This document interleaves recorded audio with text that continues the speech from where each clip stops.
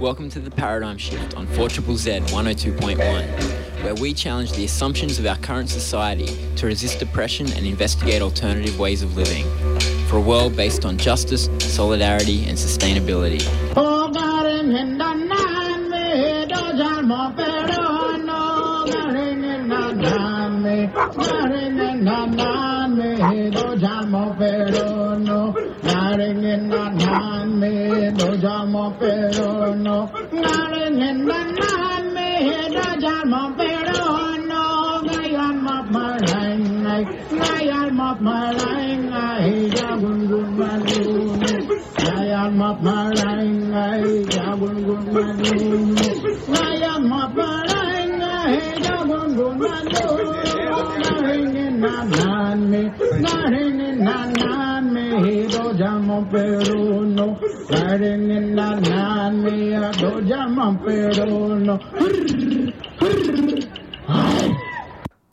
Welcome to The Paradigm Shift on 4ZZZ 102.1 FM. You are with Andy. I'll be here for the next hour, paying our respects to the Aboriginal land on which this is broadcast, here, station north of the river on Turrbal land, broadcasting out to Jagera, Cubby Cubby, Waka Waka out west. You'll probably get it, Quandamooka down in Cleveland, Stradbroke Island area, and even probably Yugambeh down on Gold Coast, acknowledging the traditional owners. And today on Paradigm Shift, we are going to be talking about Aboriginal child removal. This Tuesday was Sorry Day. It was the 23rd anniversary of the tabling of the Bring Them Home report in Parliament. That report into the stolen generations, a historical incident in Australia that had been for a long time denied or downplayed, and that report was an important part of truth-telling in Australian history, and an important step in righting some of the injustices that have been done to Aboriginal people in this country. Of course, for many decades, Aboriginal people systematically removed from their families as an attempt to assimilate them into white society. Important to remember that on Sorry Day, as we did this Tuesday, but important also to note that, as many people have said, there are more Aboriginal people being removed from their families today than there ever were during that official policy, and we are living through what is being called the second stolen generation. And that's what we'll be talking about on the Paradigm Shift today. I interviewed Richard Weston from SNAICC, which is the Secretary for National Aboriginal and Islander Community, something like that. They put out a report every year called Family Matters, which is an investigation into Aboriginal child removal. And so I spoke to him about that report, about some of the issues. And then I also spoke to Karen Fusi, who is from Grandmothers Against Removal, who do very practical work in helping Aboriginal families in the courts, in docks, fighting to keep Aboriginal kids in their extended family, in their culture. And so that's what's coming up over the next hour. Do stick around. It's a pretty important part of what's going on in Australia today in understanding the continuing struggles of Aboriginal people. And it's certainly something that isn't always told. And so, without further ado, I might start off with chatting with Richard Weston. Can you start by introducing yourself?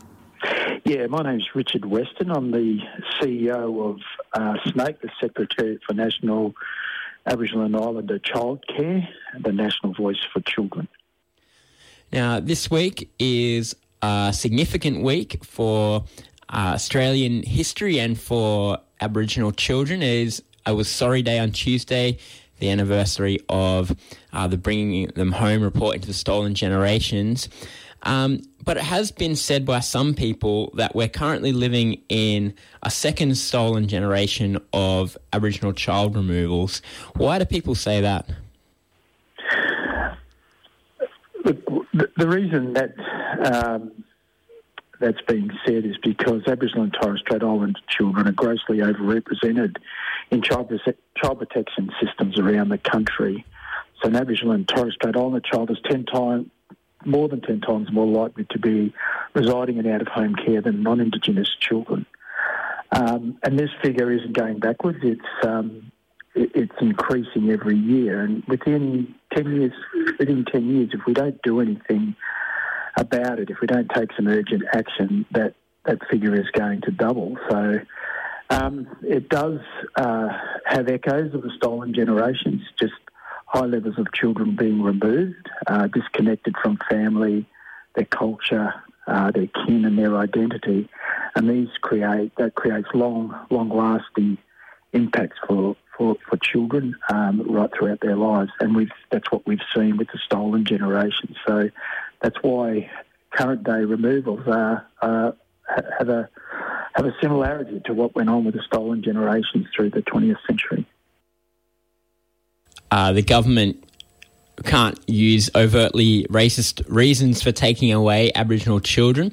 What are the reasons given now for why there's so many Aboriginal children taken away from their families? Well, I think it's complex.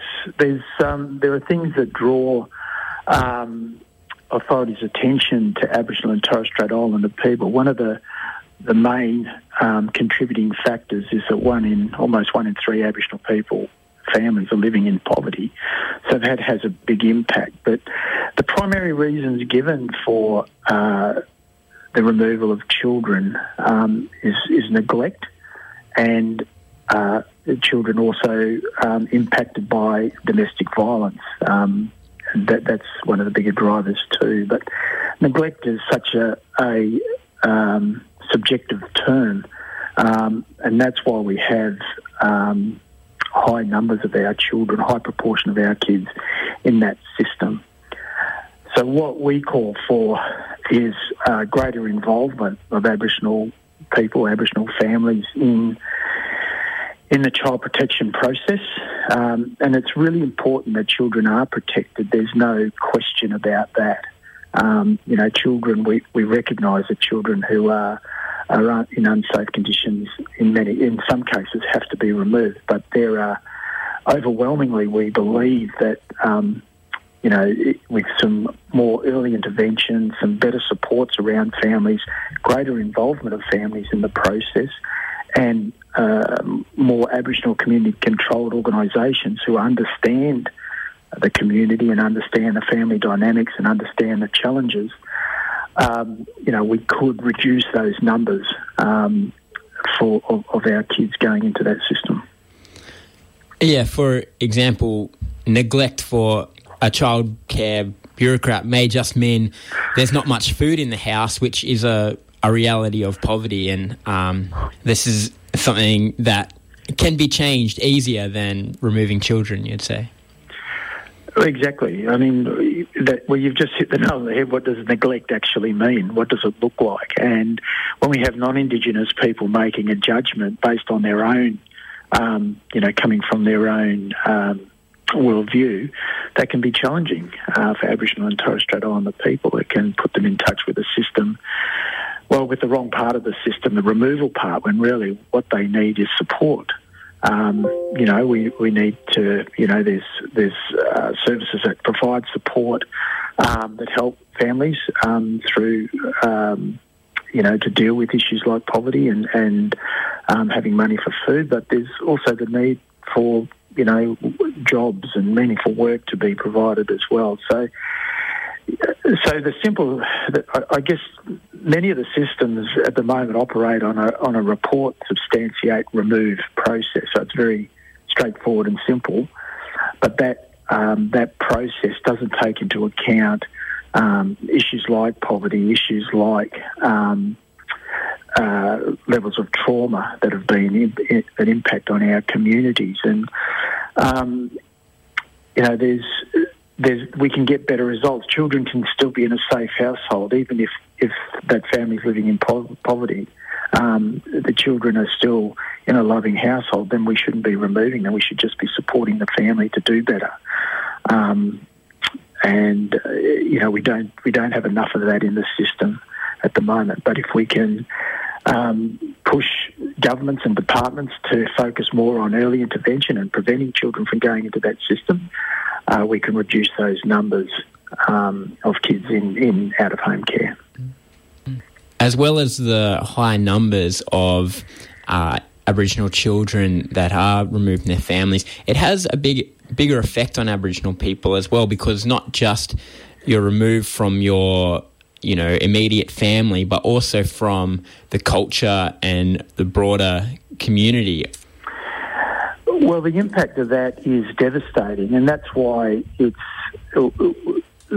this week, when we commemorate the stolen generations on National Sorry Day, we can see through their experience what happens to children when they are removed. Not only from their families, as you said, it's also being disconnected from your kinship structures in your community. You're disconnected from the knowledge that gets passed down to you through your culture, and the experience of stolen generations around their identity was that the governments wanted Aboriginal people to act like whitefellas, and that's the sort of policies that were in place at the time to try and assimilate Aboriginal people into Western society. But the impact of stolen generations was that that didn't work. We know that stolen generations experience higher levels of disadvantage than other Aboriginal and Torres Strait Islander people that weren't removed, and the same is true for the descendants of the stolen generations. So that negative social disadvantage impact gets passed down from one generation to the next. So we know that the more of our children that are going into these contemporary out-of-home care systems and being removed, we know what the impact on their lives is going to be, because we have the living example of the stolen generations. And that's why this issue is urgent. This is a crisis issue that needs to be responded to, and the response has to involve a partnership with the Aboriginal and Torres Strait Islander communities, and grow the number of Aboriginal and Torres Strait Islander organisations working in this sector. One response to that's been mentioned over the years is prioritising kinship care for kids that are, in need of protection. Is that something that is part of the government response? Well, it should be. One of the underlying principles that we have for children in the system, in the out-of-home care system, is the Aboriginal and Torres Strait Islander child placement principle. Now, this principle requires that, for Aboriginal and Torres Strait Islander children need to be prioritised in a placement with someone from their own, preferably from their own family in their own kinship system. But if that's not possible, with another Aboriginal or Torres Strait Islander family, that's going to give them the best opportunity to stay connected with their community, connected with their culture, and strong in their identity. So that's a key part of the Aboriginal and Torres Strait Islander child placement principle, and that principle was highlighted as a response to the removal of children in the Bringing Them Home report that was published 23 years ago. So it's been a long-standing principle, but whilst governments have agreed to it, agreed to implement it, it just hasn't been implemented fully, and a lot of lip service has been given to those issues of finding proper kinship carers. But there's projects in the Northern Territory that's starting to do that better by involving elders in the process, so families can be located and kin carers, responsible kin carers can be found. But there needs to be more to be done, because those numbers of kinship carers are falling away. And it's one of the ways that we can navigate this very difficult system is by keeping our kids connected to who they are and, who their people are.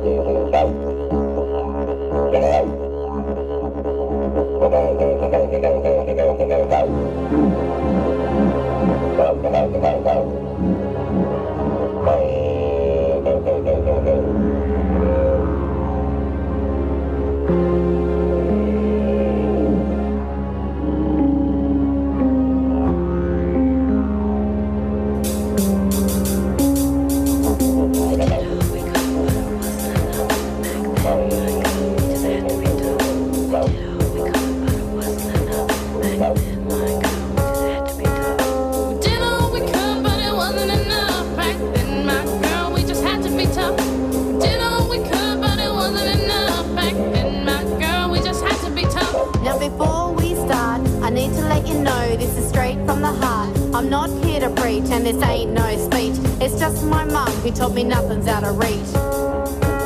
Now, Mum was born almost a century ago. She was pretty old, so needless to say, she had a lot of yarns to be told. She told of her kids who were taken away. But why? I said, why don't you look? Why did you stay? But it wasn't enough back then, my girl. We just had to be tough. Did all we could, but it wasn't enough back then, my girl. We just had to be tough. We had no rights, it was useless to fight. We did all we could, but it wasn't enough back then, my girl. We just had to be tough. You kids got it easy, got no idea. You can walk around today without much fear, but we're still black, you see, and we will never be free. So watch what you do and say in front of white people in a cave. My girl, we just had to be tough. Did all we could, but it wasn't enough back then, my girl. We just had to be tough. A boy and a girl, 2 and 4 years old, taken away in the night, in the dark and the cold. But Mum, where are they? Not now, my girl, we'll talk another day. And she'd go in her room with a heavy sigh, and through the door I'd hear her cry, cry, cry. Too young to understand, if only I knew. Shame, sometimes I wondered if it were all true. I couldn't imagine if someone could take someone's kids, or if they would.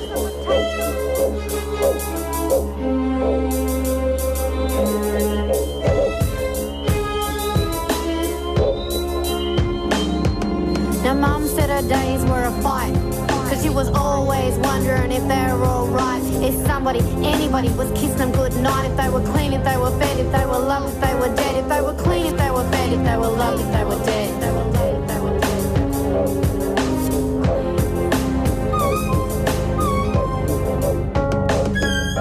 Did all we could, but it wasn't enough back then, my girl. We just had to be tough. Did all we could, but it wasn't enough back then, my girl. We just had to be tough. Now after 50 years of all this pain, 50 years of trying to stay sane, she saw her kids, she touched their face. Mum, they said, we traced and traced. We never gave up, even though they said, don't bother looking, your mother's dead.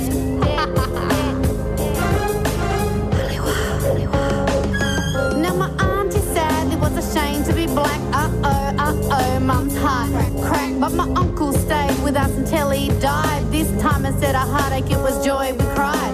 We did all we could, but it wasn't enough back then, my girl. We just had to be tough. Did all we could, but it wasn't enough back then, my girl. We just had to be tough. Now Mum was one of the lucky ones. Not everyone got to see their sons and daughters, sisters and their brothers, fathers and their mothers. To all these people we will never forget. It might look like moving on, but we're just being strong. There's always this sorrow, but we will focus on tomorrow. For the healing we need, we will do it together, and slowly but surely we will make our people better. Healing we need, we'll do it together. Slowly but surely make our people better. Healing we need, we will do it together. Slowly but surely make our people better. That is Carla Hart there, featuring Vanessa Hopes, with Had to Be. A lot of powerful songs over the years written about the stolen generation. We will play some of them today on The Paradigm Shift. We are talking about Aboriginal child removals. It was, of course, Sorry Day on Tuesday. And before that song, we were speaking with Richard Weston about the ongoing issue of Aboriginal child removals. We'll go back to chatting with Richard now. Since 2016, every year Snake has been preparing a Family Matters report on this issue. Have things changed for better or worse since then? Well, they're getting worse. Every year we see an increase of children in the out-of-home care system. At the moment, it's around just under 40% of all children in out-of-home care are Aboriginal or Torres Strait Islander children, but those children are only 5.5% of the population, so grossly overrepresented. And the trajectory that we're on with this rate of removal is that within 10 years that figure will double. There's just under 18,000 Aboriginal and Torres Strait Islander kids in care at the moment, so we could see that figure double within 10 years unless something's done about it. Mm. Is it that government policies and practices have changed in that time? Is that why that number keeps going up, or what's the reason that it keeps going up? Look, I think that's a good question. I think the impact of trauma in our communities isn't well understood, so that has had an impact. Growing levels of poverty has had an impact. It's brought more of our children to the attention of authorities. I think the systems have been slow to move, so there's not the greater investment in the child protection system is in the what we call the tertiary end or the out-of-home care end. And so 83% of investment goes into that tertiary end, and only 17% goes into support services for children. So if we could rejig that balance and have more at the front end of the system where kids are coming into contact early with the system, then I think we could slow that rate and perhaps turn it around. But, these are large systems governed by strict legislation, and Family Matters provides, options for legislation to include a greater emphasis on the Aboriginal and Torres Strait Islander child placement principle, and also involving Aboriginal people in the system through family-led decision-making. So those initiatives can be built into legislation. We've seen that happen in Queensland and we've seen it happen in Victoria, so we need it to happen in more of the jurisdictions across the country. So some things are starting to change, but there's a lot more to be done. Yeah, so Queensland has put in place an Aboriginal and Torres Strait Islander family participation program. What does this look like, and has this been effective? Look, it's still fairly early, but it means that there's 33 new Aboriginal community-controlled organisations that are part of the child protection system. I think early results are showing that less children are entering care in some places, but also there's more children going back to their families. So if we can, evaluate those services properly, get the evidence, I think we could see a growing investment in that kind of model. And it's happening in Victoria as well. So it's not to say, I guess, it's not to say things are totally hopeless. There are improvements. We just need to see it happen beyond Queensland and Victorian borders. It needs to happen across the country. So there's, and Aboriginal people have solutions to this. It's been driven, those processes in Queensland have been driven by the Family Matters campaign and QATSEP, which is the Aboriginal Child Protection Peak in Queensland. So, and a government that wants to engage with Aboriginal people. So, that's what we need to see more of. We need to see this governments partnering with Aboriginal people, showing some confidence and trust in our knowledge of our communities and our situations, and we can get better outcomes for everybody. We can get better outcomes for children, but we can start to reduce the taxpayer investment in these huge systems that don't deliver much benefit. In this year's Family Matters report, you note that government transparency has changed for the worse. Can you tell us about this?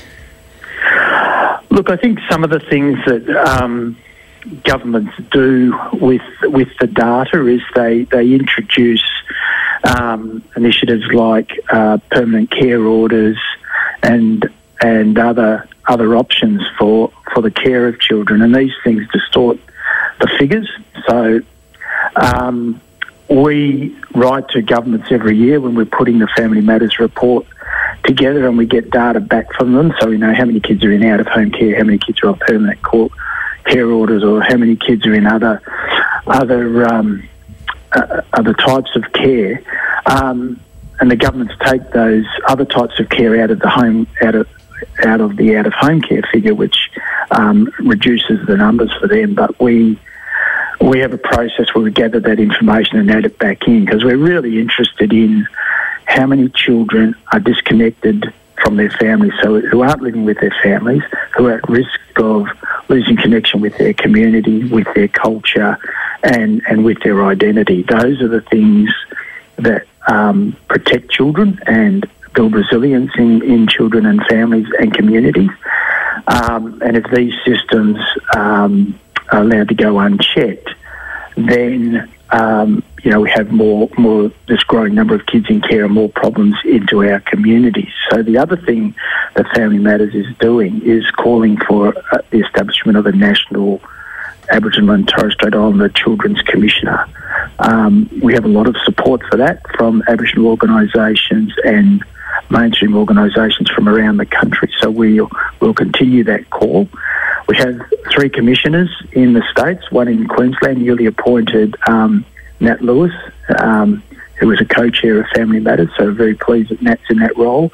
We have April Laurie in South Australia and Justin Muhammad in Victoria, but we'd like to see those commissioners in every state and a national commissioner as well.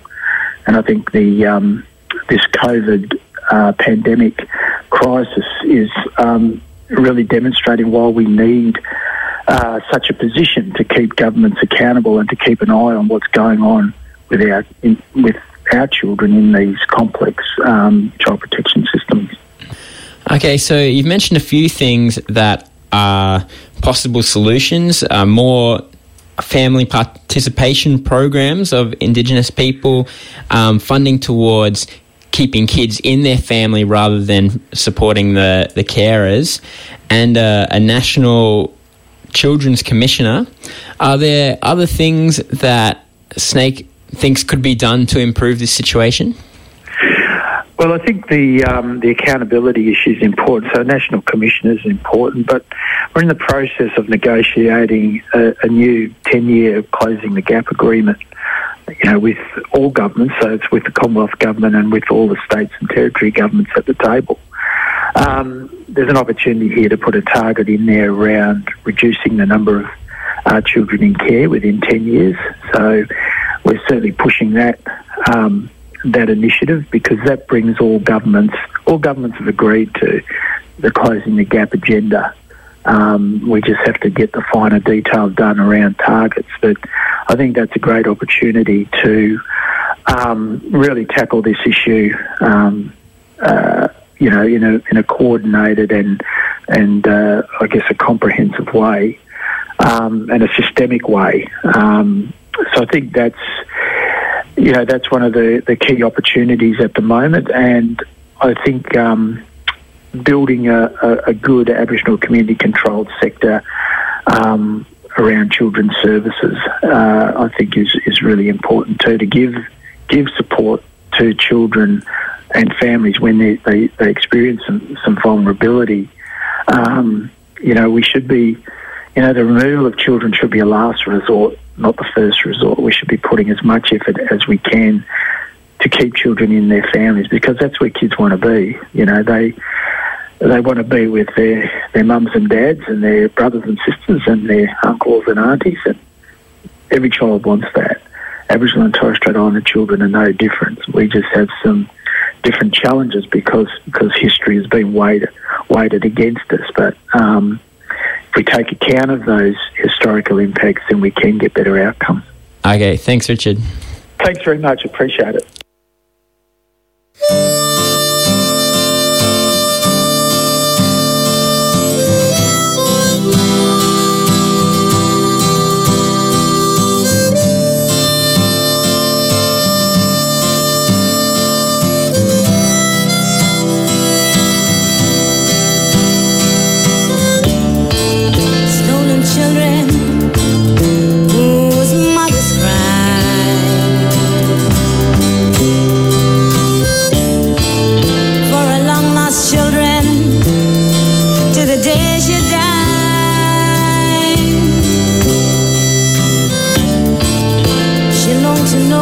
Children were alright.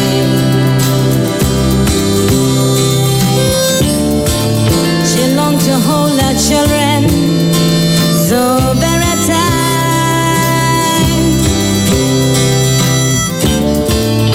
and to tell them more of their dreaming, the way that's right to live on the land,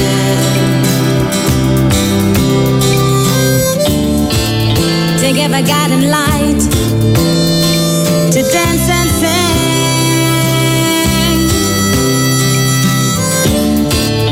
and to do all those things the mother and children do,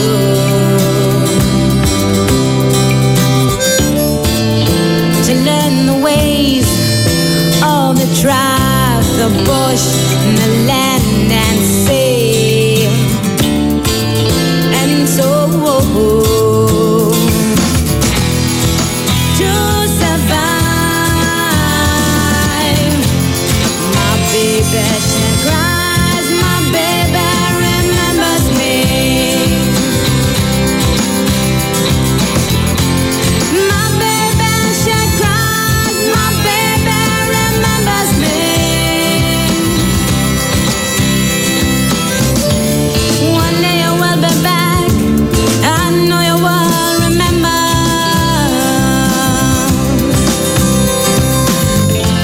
One day you will be back, I know you will remember.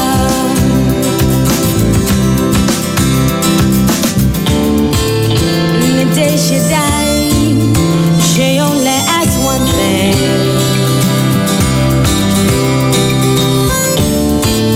Don't forget my baby, my stolen baby.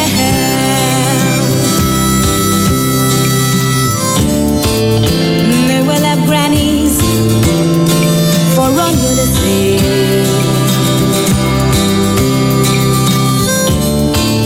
For the children have become the lost generation who will come back home to find their right identity. My baby, she cries, my baby remembers me. My baby, she cries, my baby remembers me. One day you will be back, I know you will remember.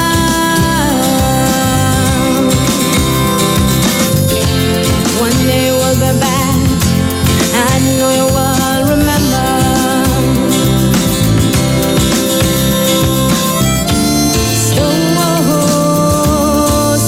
Stolen children. Stolen, stolen, stolen,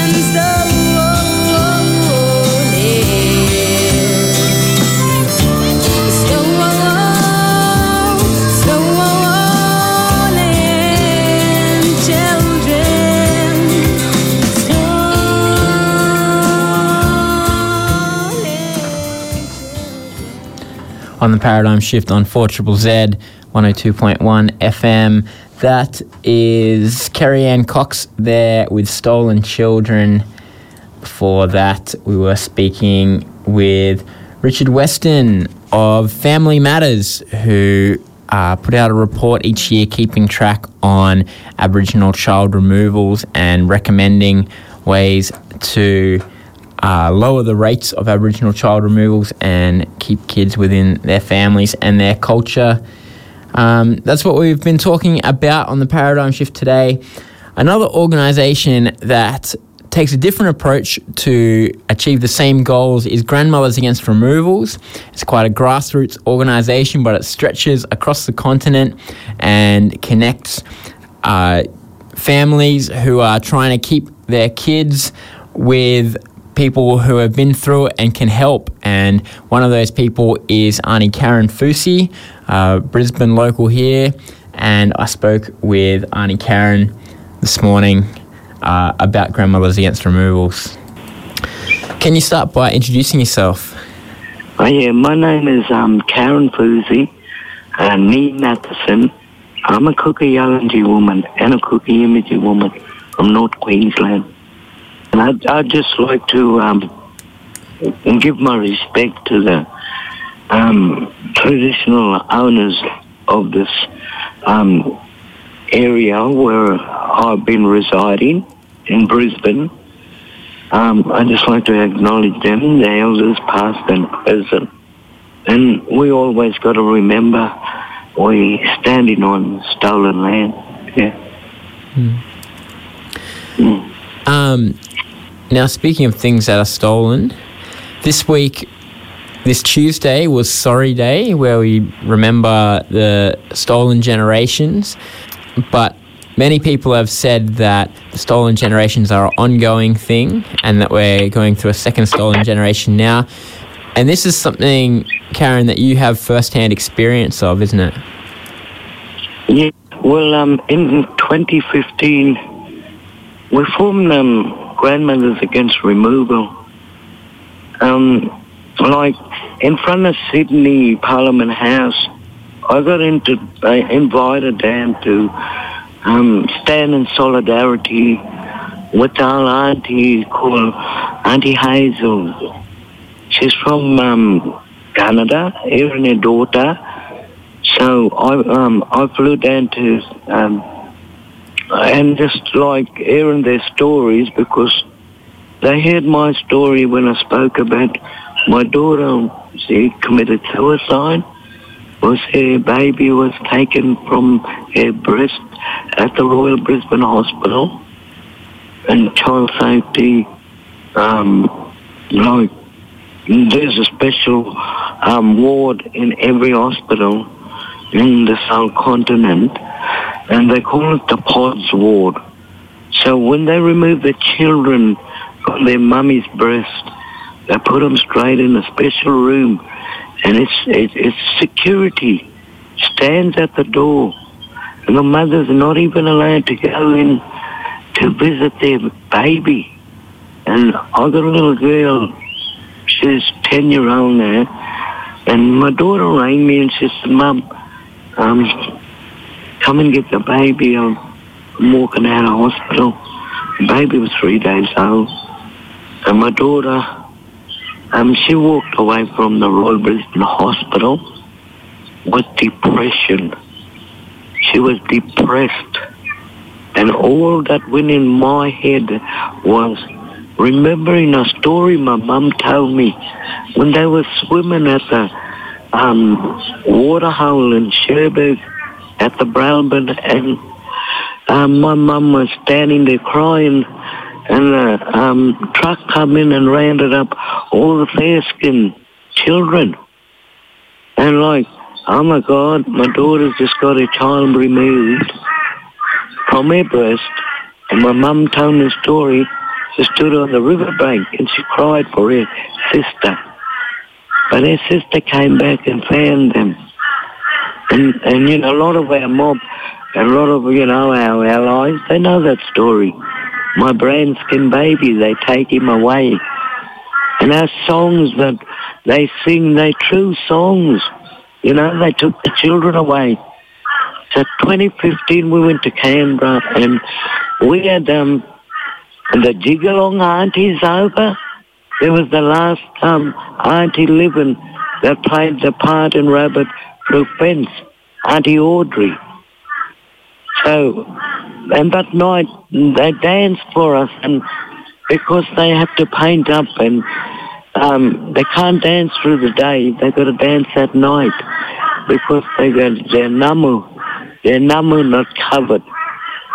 And it's so beautiful, and we walked up to Parliament House, and the children led the march, and we had some other allies with us, and they were called Forgotten Australians. So we got Grandmothers Against Removal, and we got Forgotten Australians. So Forgotten Australians she worked in a delivery room ward at Gladstone Hospital, and she's seen the same thing happening with all these little white children put in the special room called pods. So she walked off her job and she started exposing the system and exposing what the hospital was doing. So she formed this group called the Forgotten Australians, and we all met at Canberra Embassy, and we marched, and it was beautiful because we're still fighting for children. I sit home, I'm on the phone ringing up. We got our own pro bono lawyers, and we're going more sovereignty ways now.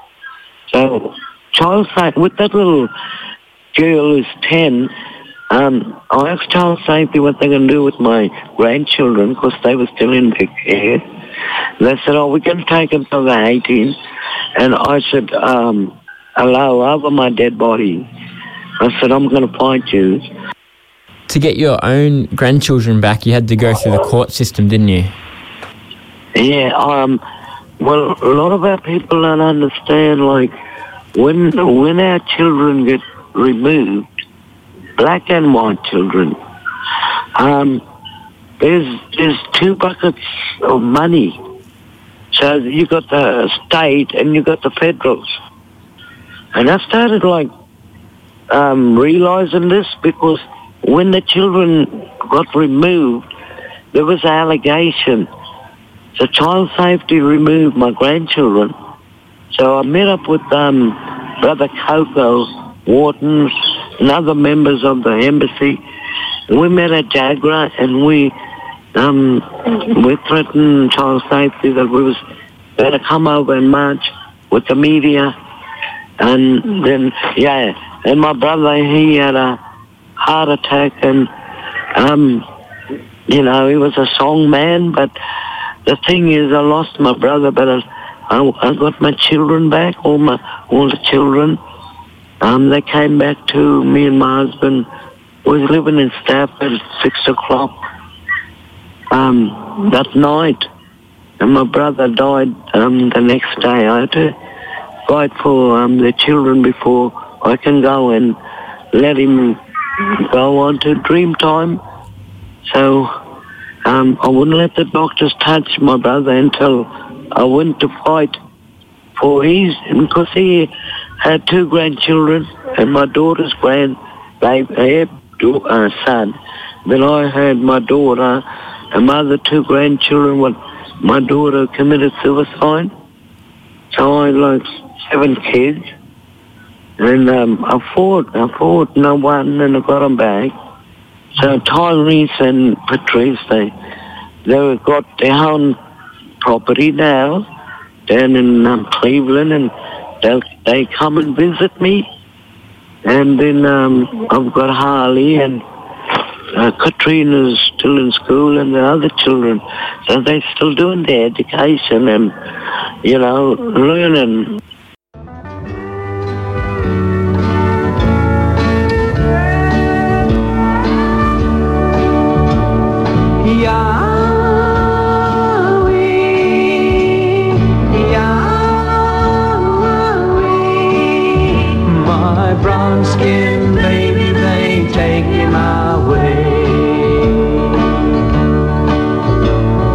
As a young preacher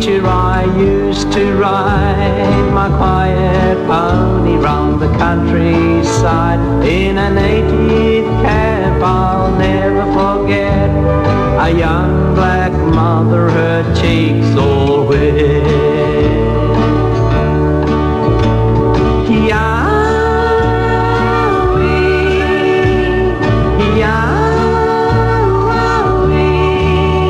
My brown-skinned baby, they take him away. Between her sobs I heard her say, police been taking my baby away. A white man lost that baby I have. Why he let him take the baby away?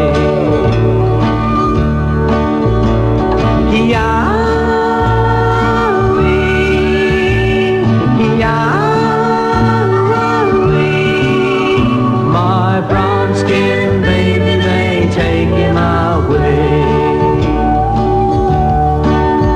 To a children's home a baby came, with new clothes on and a new name. Day and night he would always say, oh mommy, mommy, why they take me away?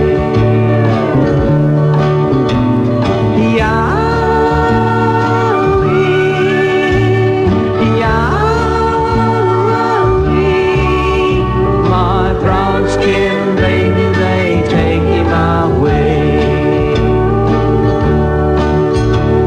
The child grew up and had to go from a mission home that he loved so. To find his mother he tried in vain. Upon this earth they never met again.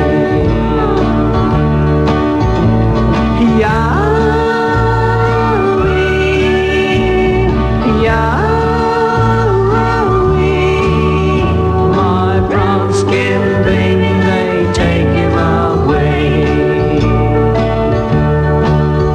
My brown-skinned baby, they take him away. My brown-skinned baby, they take him away. A classic Australian folk song there from Bob Randall. That is Brown Skin Baby. And like that song on the Paradigm Shift today, we are talking about Aboriginal child removals, not just historically in the stolen generations, but currently where the rates of Aboriginal child removal is 10 times the rate of non-Aboriginal child removal. We have been speaking with Karen Fusi from Grandmothers Against Removals. Let's go back to chatting with Karen. So, Grandmothers Against Removals, you mentioned it exists all over Australia in different places. What kind of practical things does it do to support Aboriginal families at risk of having kids taken away?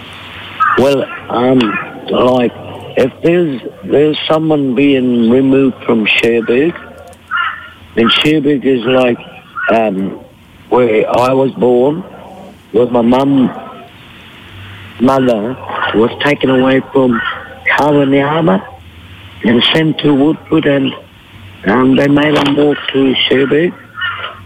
And so Annie for William, I ring her, and she'll go over to Cherbourg and meet up with the family and dogs, and we send Annie for money to travel, or we find a bus fare, or we get someone to get a hired bus for them.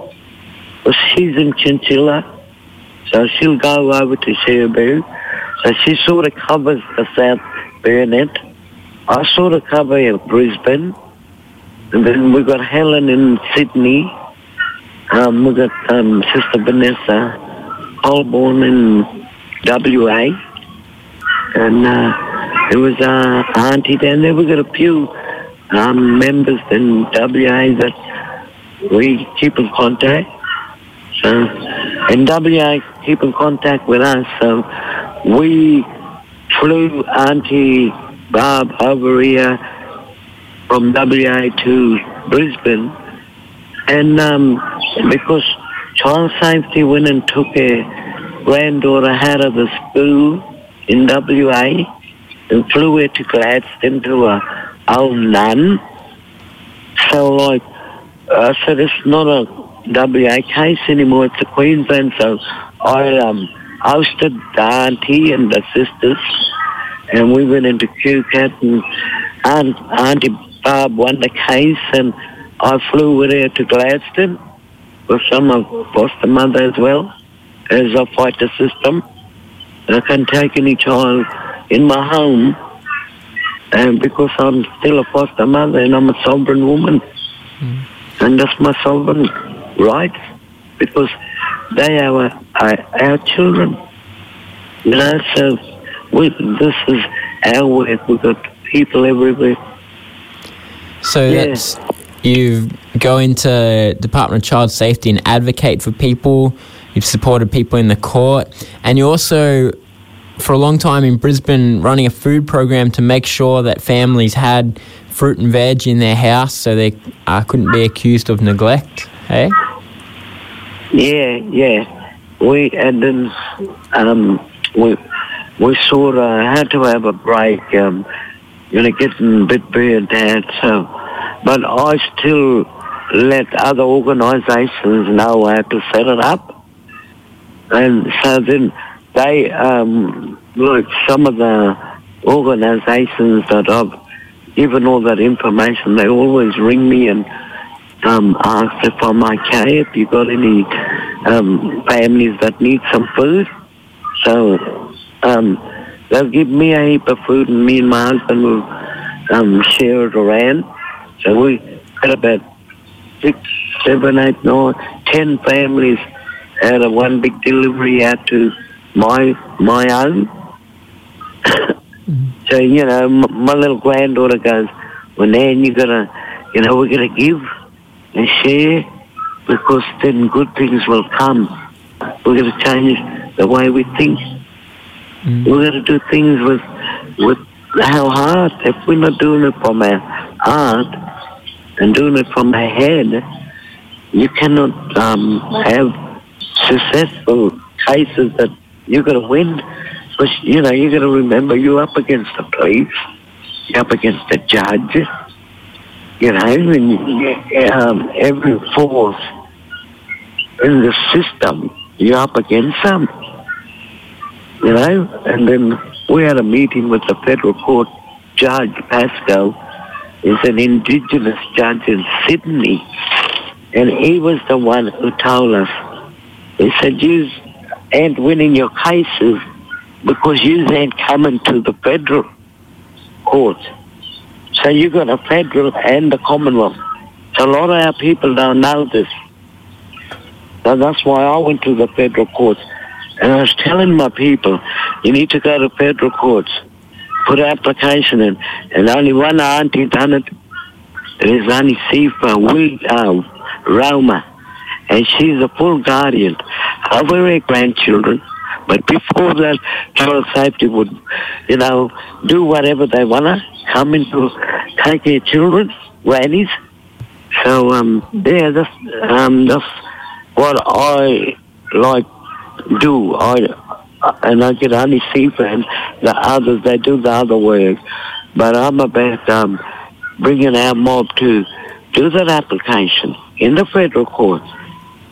It's sad that we got to fight the system, because that is our human rights. These children belong to us, and they got no right to take them away. And what they're doing is ripping these babies' hearts and the mothers. And remember, they done it many years ago, before us. They came and invaded into their privacy, and they took their culture away. They started, colonizing our people. So it's very hard to decolonize our mob, but we can still meet up. All right. Thanks, Auntie Karen. Okay, Andy. Thank you. That is Karen Fusi there from Grandmothers Against Removal, talking about some of the things that they've done, quite remarkable things really, a completely grassroots organisation of grandmothers who have all had their own struggles in the courts and in the government childcare system, how they support one another around the country, support other families to try to keep kids in their families and in their culture. If you're interested in finding out more about Grandmothers Against Removal, they do have a Facebook page, and Auntie Karen's around in Brisbane doing things. We also spoke today, of course, with Richard Weston, who is from SNAKE, the Secretariat of National Aboriginal and Islander Childcare, and they put out the Family Matters report every year into Aboriginal child removal. You can read that report or the summary of it at the SNAKE website, which is snake.org.au, SNAKE spelled SNAICC. And it is, of course, as we remember on Sorry Day, on Tuesday, the anniversary of the Bringing Them Home report in 1997. It is an important part of our history to remember the trauma, as Richard Weston said, and Karen said as well. The trauma from those child removals back then is still a living reality today, and we're still dealing with that. And of course, it's time. Now we have the opportunity to try to stop some of that trauma from coming in the future and try to fix up. So this is an important issue for all Australians to get involved in. That's about it for the Paradigm Shift. We'll see you next week. We've had some sad songs today. I thought I'd go out with an inspiring one. This is Briggs with The Children Came Back.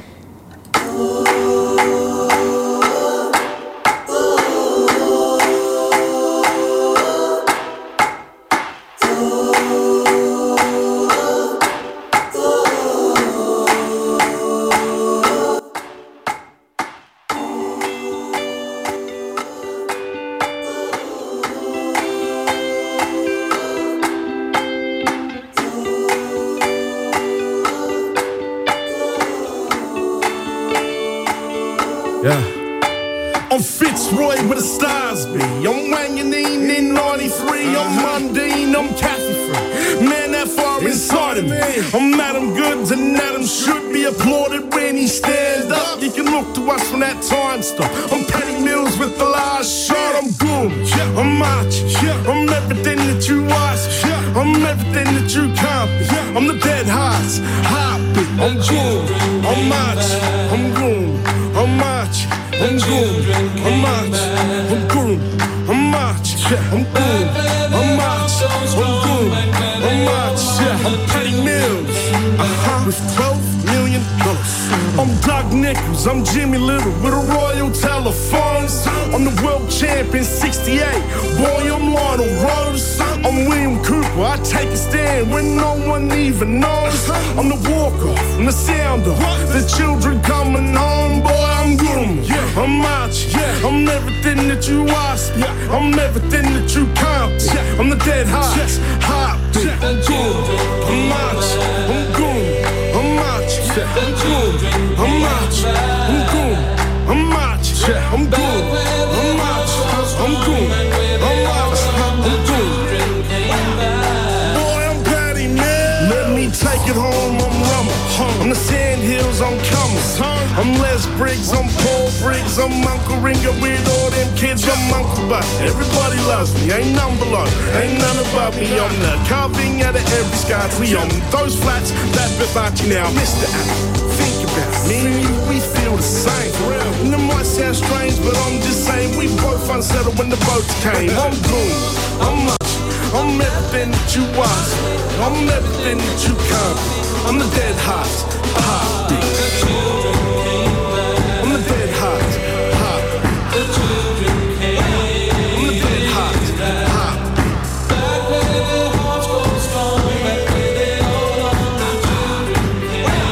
I'm the dead heart, heartbeat. The children came back. The children came back. Back when